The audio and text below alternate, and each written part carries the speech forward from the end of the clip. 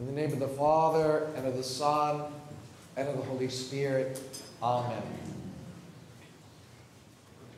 It made an impression on me today as we were processing around the church with the cross, so beautifully decorated, with the 3 candles shining so beautifully. And still, as I gaze on it now, it's speaking to me as well, and I'm sure to you. It's such a beautiful statement. The cross is brought forth like this in the midst of Great Lent because we have been trying to carry a cross during this Lenten season, doing our best to fast, to participate, to put ourselves fully into this beautiful time of Lent. But it can also be, and is supposed to be, a bit of a struggle. And so we get a little weary. And the church places the cross in the center of Lent to bring us hope, so we can look upon it like a tree in our midst where we can rest under its shade, to give us rest and to give us hope and to refresh us to move forward. We've been focusing a lot these first few weeks on fasting and spiritual readings and planning or going to confessions and focusing a lot on ourselves. And now as we go to this next stage of Lent, we start to focus on the cross and the passion of Christ and all that Christ has done for us. Because it is the cross of Christ that saves us. We carry our cross. We're called to do that, as the gospel says today, but it's Christ's sacrifice at the cross that we always look toward and remember.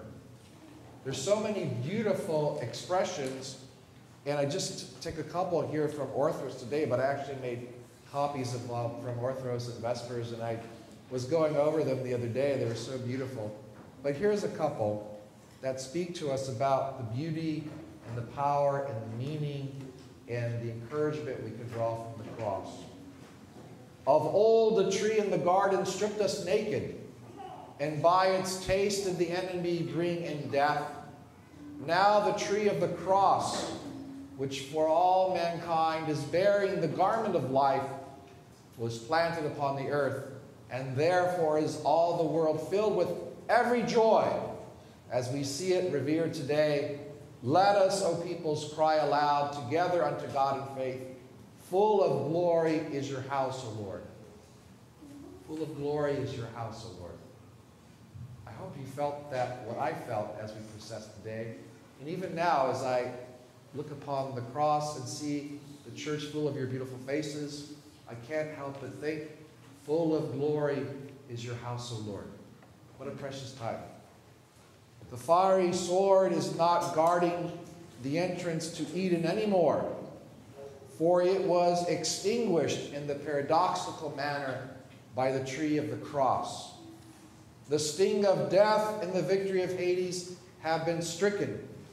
And you, my Savior, came and cried out to those in Hades, enter again to paradise.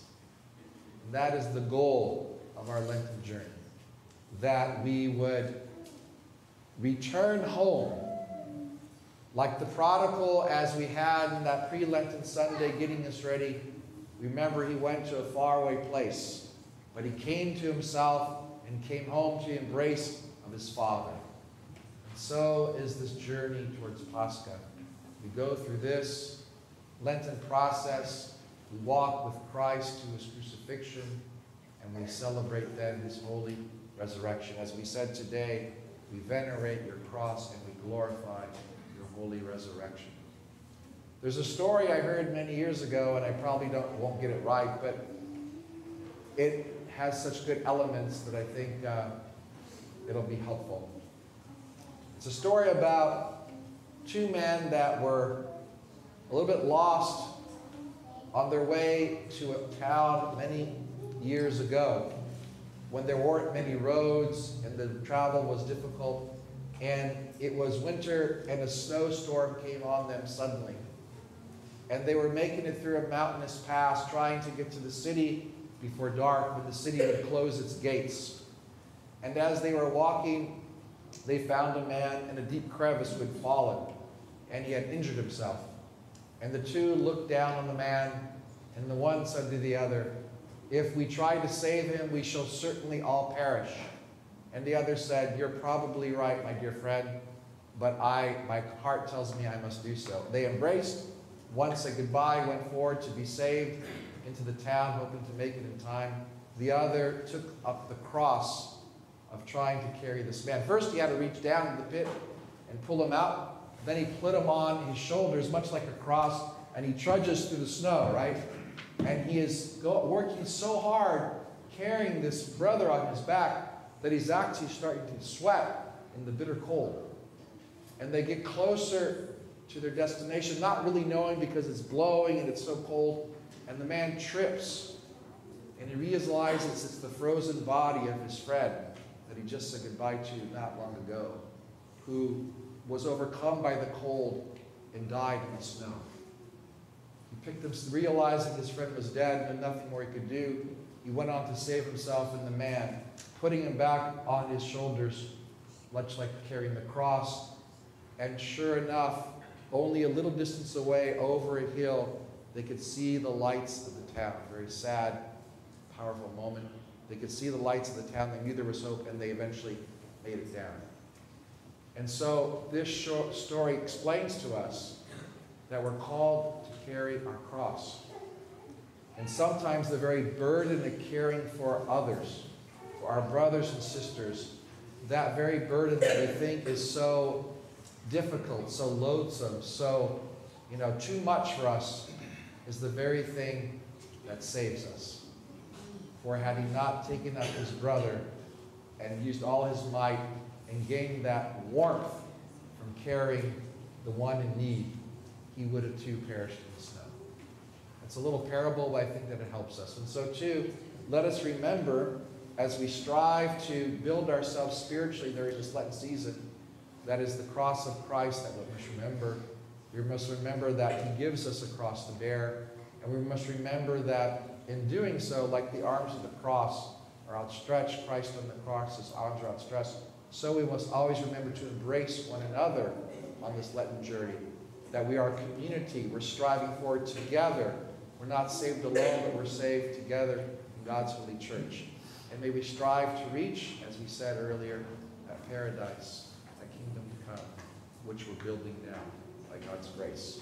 And especially doing so in this liturgy today, where we started by saying, "Blessed is the kingdom of the Father, and the Son, and the Holy Spirit."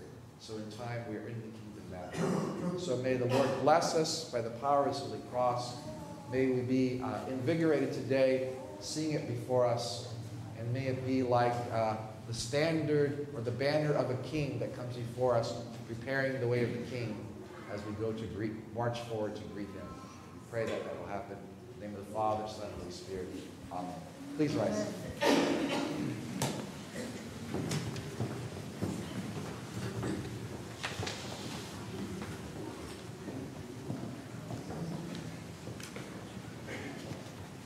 Let us all say with our whole soul, with our whole mind, let us say, Lord Almighty God of our fathers, we pray to you, hear us and have mercy. Have mercy on us, O God, according to your great mercy, we pray to you, hear us and have mercy. Again we pray for our Archbishop Gerasimos. Pray for our brethren, the priests here amongst deacons.